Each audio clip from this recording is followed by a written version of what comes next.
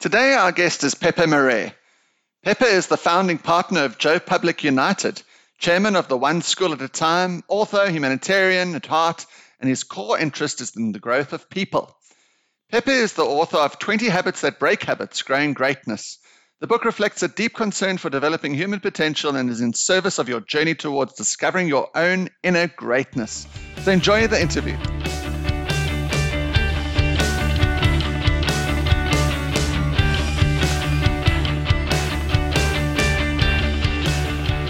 Welcome to the Business Bookshelf podcast. I'm your host, Lance Pepler.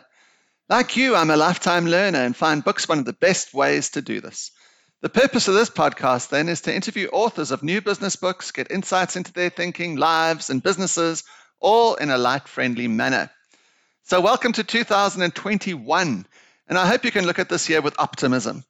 I have a great book for you to start off the year, as it's about breaking bad habits and replacing them with good habits. As I said in the introduction, today I'm speaking to Pepe Marais, and here's a little bit more about him. After hitting a brick wall in both his business and personal life in 2006, Pepe discovered his purpose on which he rebuilt all aspects of his life over the course of the next 14 years. And we'll hear a lot more about that in the interview and if you read the book, which is 20 Habits That Break Habits, Growing Greatness. And in the book, Pepe shares some of his own most limiting habits that held him back over the course of his journey, and the liberating habits he replaced each of them with in order to create a significant breakthrough in his own life. From turning wine into water to replacing television with a kitchen table, if a book could come along with a warning sign, then this would be it, because it may change your life. So 20 Habits That Break Habits is published by Tracy McDonald Publishers and is available wherever you buy books. So welcome to the podcast, Pepe. Thank you so much, Lance. Appreciate it. So where am I speaking to you from today? So I'm sitting overlooking the Vaal River from our beautiful place called Injabulo, where I actually wrote the book, and my first book was written from here. And we had we're very blessed to have spent lockdown here, and I'm just here for the day. Yeah, I read quite a few stories in the book about the Vaal River. Do you water ski or do you go on a boat on the river or anything like that? Yeah, I grew up in the sea, so I'm a Cape Townian. So I'm a complete water person. I literally grew up in the sea. And when I moved to Joburg 16 years ago, I had to find my second best place of happiness. And I started water skiing. So I'm a very avid slalom water skier. I wakeboard, I surf. We've got a boat, so we do a lot of boating on the river with my little 12-year-old boy. And then my wife is the best boat driver in the country. So I'm super good. That's wonderful. So, Pepe, you had a distinguished career and you still have a long way to go, obviously. But could you tell us about it and give us an overview of it and the founding of Joe Public United? And we'll talk a little bit more about Joe Public later in the interview, but maybe just give us a taste of what it is. Yeah, very quickly, average at school. I was very average at school, very good at maths. Interestingly, my one subject now as I'm studying for my MBA that I'm cum laude like mad because I love maths. I wasn't good at school. And then I discovered art very late, probably at about 19, 20. And because of that, went to an art school. And suddenly I was just the top performer, which built my self-confidence. And that's when I got into sport because I was so unconfident coming from a school background, not doing well at school. So it was just interesting how that affected my sort of self-confidence, finding something I was really passionate about. Then I fell into advertising in 1990. I was a very good rendering artist. Just before the computers, I was a storyboard artist at my first job, and then just grew the ranks. And I think I was one of the top creatives in the country in the mid-90s. And off the back of that, launched Joe Public together with my partner, Gareth Leck. We were actually three partners originally. The third one went to the States along the way. And grew this business over the past 22 years through bankruptcy and the 2008-2009 recession into a very formidable entrepreneurial concern today. One of only 200% South African-owned agencies in a very competitive market, and at the moment, top of our game.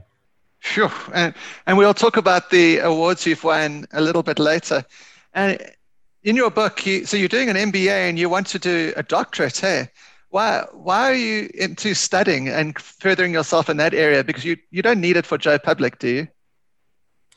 No, I don't. I don't at all. And so it's interesting. I've got a vision beyond advertising. I love Ah, advertising.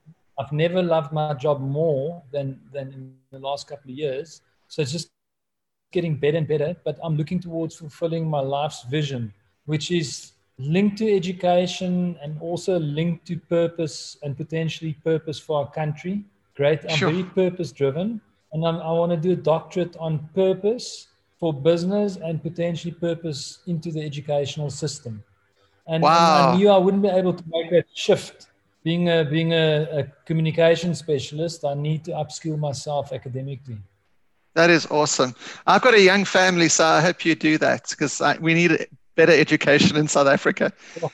Um, so, Pepper, congratulations on your book, 20 Habits That Break Habits. What led you to writing the book? So in other words, the purpose of writing it. And can you give us a brief overview of it? Great.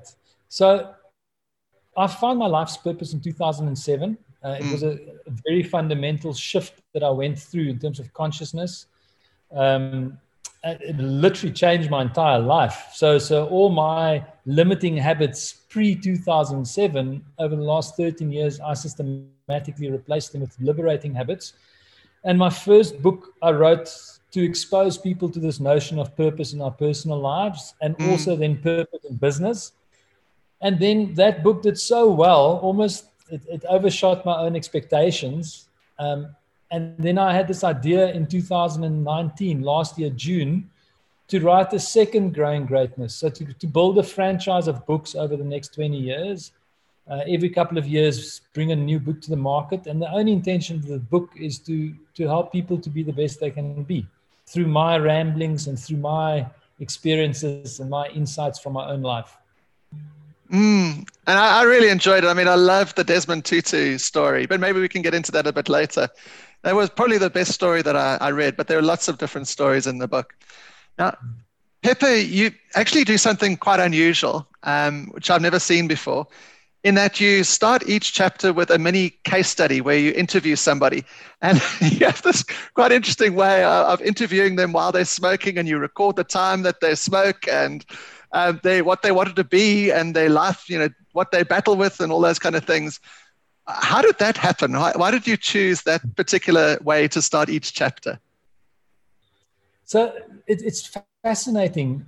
So I want to be purpose driven in my life, but I believe that purpose should be fun. People that live their lives in purpose shouldn't be serious, and changing the world should be fun.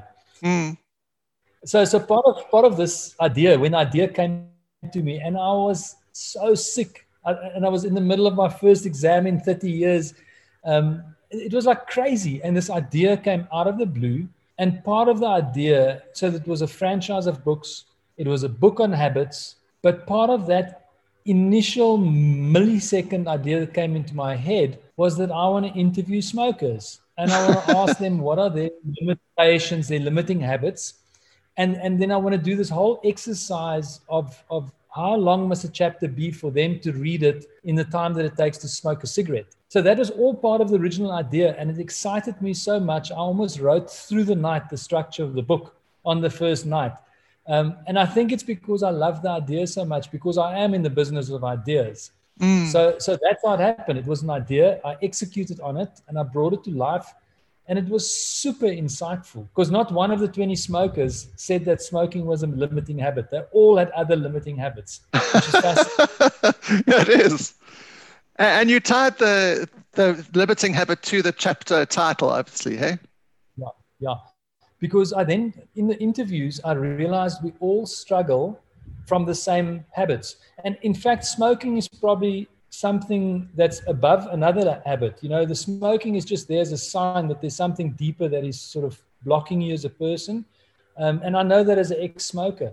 So it was just fascinating that people will speak about not being good enough, or swearing, or drinking too much, or eating badly, or overspending. And I thought, well, those are all generic habits that I dealt with my entire life and that I've overcome.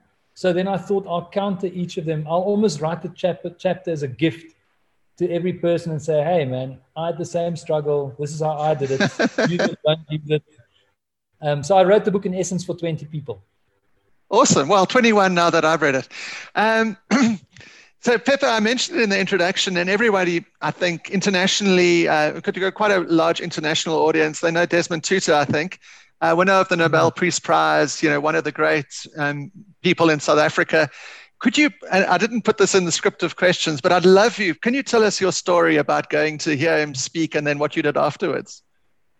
Yeah, because I'm not researching my books, not the first one or this one, I'm writing almost from my heart. I do draw off my own experiences, and I'm very conscious of how they happen. Yeah. That particular one, this is so fascinating because I write on judgment later on the book as well. I'll never forget how I judged the Arch. When he started speaking, he was speaking like, he was so slow. And in the moment I formed a judgment, but I was conscious of the judgment.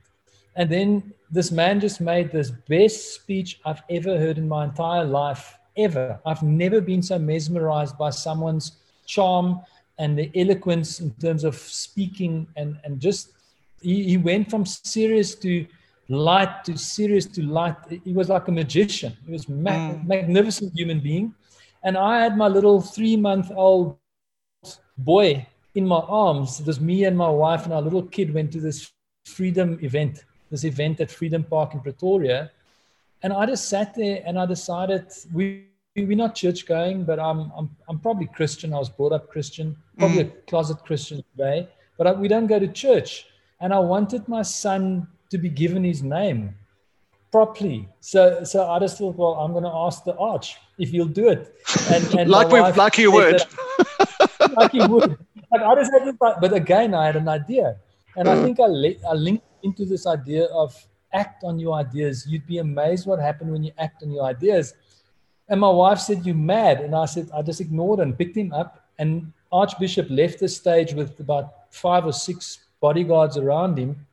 And I just timed to meet them from the top. I came running down and I timed to meet them at the exit. And I stopped them there. And the guards took me into the circle, but the Arch kind of caught my eye. And I said, "Please, will you bless my son?" And he went it was not a problem. Like, of course. He was like, amazing. Of course. That's why we're here today, to bless your son. And I stepped into this little circle, and I so wish, and not for the evidence, more just that moment was so emotional, to be with this incredible character who then gave my son his name. And it was just such a beautiful, beautiful thing to experience. And I'll live with that for the rest of my life. Yeah, it was magnificent, beautiful. Well, everything I've heard about Archbishop Desmond Tutu is that he's like authentic, and that's probably why he was such a good speaker. And then humility as well, like approachable, like you've just encountered now. That's quite an amazing thing. So, Pepper, could you go through a few of your habits, maybe 2 or 3 if we got time, and maybe start with negative thoughts with positive affirmations, which is, I went for a test the other day, and they said that I'm a bit pessimistic. So how do I replace my negative thoughts with positive affirmations? That is probably one of the most powerful ones. I think Martin was the smoker that came up with that, and it resonated because me finding my purpose, I remember how I used to speak to myself often, ongoingly. So if I made a mistake or I said something wrong, in my head I will go, "You idiot. Oh, you're so stupid." And often, sometimes we do that. I'm aware of people when they speak, they'll say like, "Oh, I'm so dumb. I can never do something right." And I try and say to them, "You're not. You're amazing. You're magnificent." But I was there. I was exactly the same. The amount of negative talk in my head was huge. And I'm genuinely a positive person. And I think it's this thing inherently that we feel or believe we're not good enough. And I don't know where that conditioning comes from, but I systematically started eradicating negative talk Completely. I have not, for at least a decade, I've not mentioned one negative word about myself, to myself, out loud or in my head. And that's just been practice. So I'm putting forward the idea that because the first step, you have to become conscious that you're speaking negatively to yourself, or that you're speaking negatively in general in your head. Yeah. And every time that you're aware of that, you need to stop it and replace it with something positive, because every day is actually a huge gift, even amidst coronavirus and all the stuff that comes with it. It's still a gift to be alive. So it's not easy to change, but it starts with becoming aware of how you speak to yourself. Mm-mm. Yeah, I agree. Gratitude is such an important thing. And then the new Seth Godin book has got, imposter syndrome is one of the topics he talks about in the book. And he kind of also says that if you don't have imposter syndrome, then you probably aren't human, really. So you got to balance your negative thought, replace them with positive affirmations, and then fight the imposter syndrome, I suppose.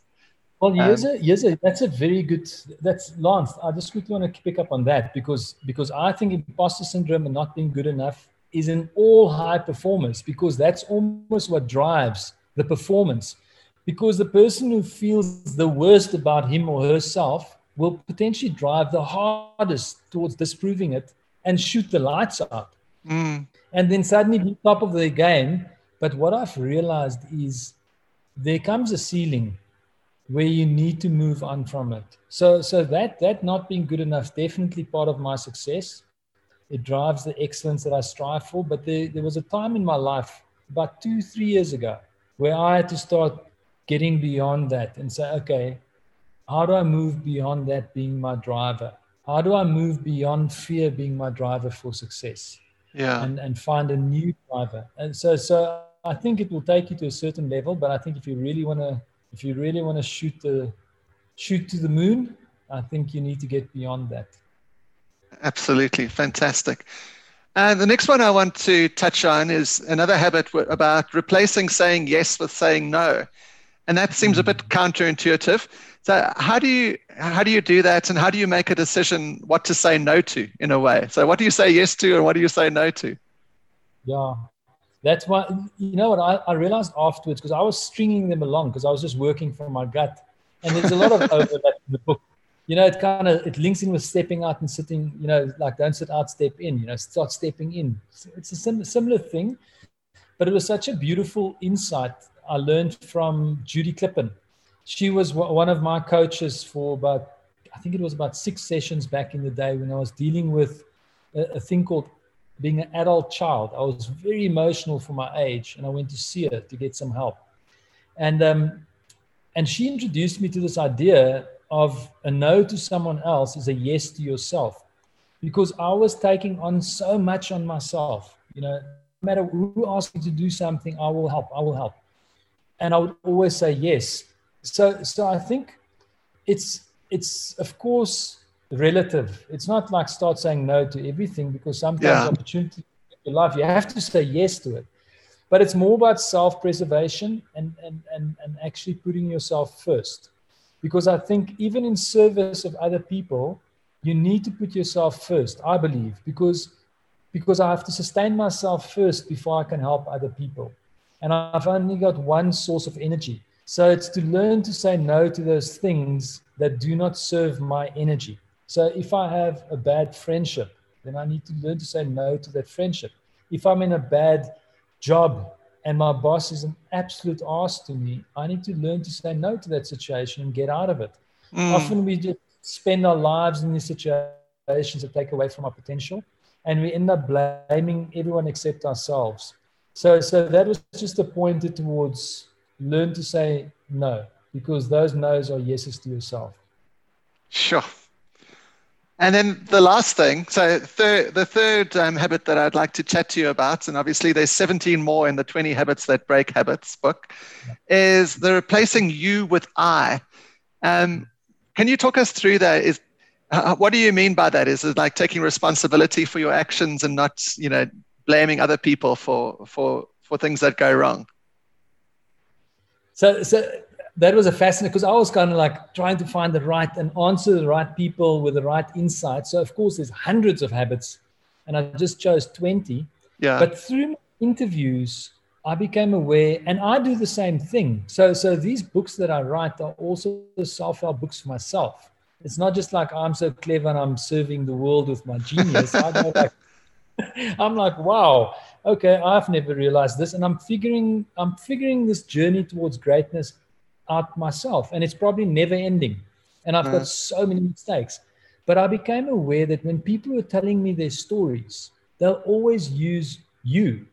So they will go, yeah, you know what, when you are gay, you really get judged a lot. Instead of going, I'm gay and I really get judged a lot. So I realized people were using third person instead of first person all the time. And through that consciousness, I'm constantly now aware of it. That when I speak about, when you come from an alcoholic home, you really are challenged because your parents are no, it's not about you. I can't say that to you, Lance. I need to say, I come from an alcoholic home. And I found it really challenging. So I just took one of my subjects, I think it was Tammy, and I just thought, for her chapter, instead of picking up on her limitations, I'm actually going to use that insight and just make her aware of how often we use third person instead of first person in the story of life that we tell. And in doing that, I realized that when we speak first person, when I say I went there and I did that, I was responsible. I step into responsibility of my story, and I also put it in the present tense, and hence I deal with it. Whereas if you that story just remains in the past tense, and it remains a sort of a drama to my life. So it was just a fascinating insight that I gained through the writing of this book. That's awesome. So Pepe, like I said, there's 20 different habits that break habits, and so we briefly spoke about 3. I want to talk about Joe Public again, and congratulations on winning Agency of the Year for the 3rd year in a row. That's unbelievable achievement. Well done. Could you tell us what work you won that award for? It's across the body of work for all our clients. So our big winners on the night was Nedbank. To win like a Lurie Grand Prix is pretty much the best piece of work out of the country for bank. In marketing is it's a massive achievement, and also achievement not possible without an incredible client. So it's interesting that every single one of our big pieces that won is linked towards an amazing brand run by an amazing client. So the same can be said for Chicken Licken. Chantal Sambonis was nominated Marketer of the Year, and her brand Chicken Licken was nominated Brand of the Year. But then we also won for a host of other clients. We've got breweries in our house. We've got about 50 different clients. And based on the amount of caliber work that came out of our agency, we were nominated the #1 creative agency on the African continent for the 3rd year running, which is a big achievement. For smaller, not small, 250 people, but our competitors are about 600, 700 people. So they're 3 times our size. So to outpunch them with our caliber of work, I'm super grateful for my team of people. We've got an amazing team of people in our business. That's incredible. And the Chicken Licken story is in the book itself. How you got that account and the mandate from the owner of Chicken Licken, etc., to take it forward, which is interesting for people to read. Yeah, amazing human being who sadly passed away of cancer a few months after we started working with him. And his daughter took over the business with a complete different style, because from a woman leadership point of view, just bringing a different style to the business, but absolutely smashing it and giving us the same amount of trust as a dad did, which of course puts a lot of responsibility on our shoulders, because you don't ever want to break someone's trust. But that's her approach, so similar to her father's, to trust people to get on with their jobs. So amazing piece of business for us, and we treat that piece of business as with our other clients, but we treat it like gold. Sure, absolutely. And so you've reached like almost, well, a very high standard, as you said, like Agency of the Year for the third year running. How do you keep it up? How do you maintain those standards, and do you strive for even greater awards and prestige for Joe Public? How do you keep everyone motivated and enthused about the following year after you've won so much? It's so interesting. It's a very good question. I mean, if you look at the Oscars, I don't think Spielberg sets out to make a movie to win an Oscar. I think he sets out to make an incredible piece of communication and film. And then his efforts result in an Oscar. And the same for Grammys, for music. I don't think any artist ever do it for awards. And I think similar for us, we don't do this. We don't do what we do for awards, same as we don't do it for money. Money and awards is a byproduct of something else. So I think we're purpose-driven. So we exist to grow our people and our clients and our country. That's our driver of our business. And we do that through the power of creativity. And I think if we want to continue to grow, not our own business and our own bottom line, but our human capital, the only appreciating asset in our business are people. If we want to continue to grow them, then every year we'll just do better than our best and then better, ongoingly till the day that we stop, which should actually be indefinitely. We'd love our Joe Public brand to exist for the next 100 years, sustainably, which is why we've put a purpose at its core and not just the sort of financial remuneration of our shareholders. And I think that's why we will continue to do better every year. Because that's the value we want to bring to our people. And that's the only way we believe we grow our clients. And the more jobs we create, the better for our country and our economy. So I think that sustains my drive, is that sort of service to others.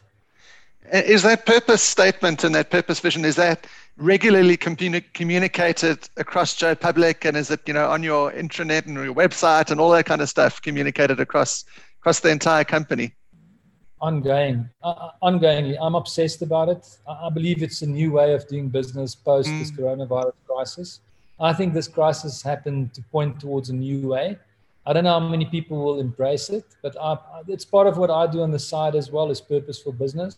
Yeah. I engage with executives of corporations and assist them towards finding purpose for the business, because I believe the bottom line should be at the bottom of our priorities, and we've put it at the top, and it's left the majority of the world poor. And I think there needs to be a new way. So that's my sort of second drive in my life. But ultimately, I suppose my purpose is the growth of people. So that's where I come from. I believe in purpose wholeheartedly as well. And you can see Unilever, that's adopted it, and Discovery's always had a very strong purpose, etc. So purpose-driven organizations and purpose-driven people are the ones that succeed. And you look at Tesla and Google and the purpose that underlines the way they operate and how they perform. So absolutely, 100%. Hundreds. Pepper, it sounds like you got the different ways that people can find out information about you. How could they do it? Have you? I didn't actually check. Do you have a website of your own, or can people find you on LinkedIn? I do have a website of my own. It's called Pepe, P-E-P-E Marais, MARAIS.com is my website. I'm on Twitter under @PepeMarais and on LinkedIn under the same name. And I engage with people. And that's where, the sort of no to someone else, I have to practice it myself sometimes because I really put myself out there. Yeah. But when people reach out, I respond at least with a no, I don't have time, but I always respond to anyone who reach out, and I assist wherever I have opportunity to give my time. So I'll engage on email once I get a sense that someone needs a bit of input. Well, thank you for saying yes to the interview. So Pepper, thank you so much. Really appreciate you joining, and I really enjoyed your book. I enjoyed all your stories, from the paper round to how you did your band and all this kind of stuff. So the book is 20 Habits That Break Habits, Growing Greatness. And it's been an absolute pleasure talking to you. Really appreciate you taking the time out. And thanks, Lance. And likewise, I really appreciate just you giving me your time and exposing me to your people your base of, I don't know what you call it in the podcast, like followers. I suppose listeners, I guess. But your listeners, of course, your listeners. And I hope, and thank you for the feedback on the book. I'm really happy to hear that you are now the fourth person that's given me positive feedback. So I'm the fourth person. Oh, good. So I hope you, the listener, found this as interesting and useful as I did. If you'd like to contact me, then please do. I'll have all of Pepper's details in the show notes. My email address is lance@ideastorm.co.za. Website is www.ideastorm.co.za or businessbookshelf.podcast.com. And if you want me to interview anybody, let me know and I'll try and make it happen. So until next time, goodbye, stay well and stay safe. Bye-bye, Pepper. Thanks so much, man.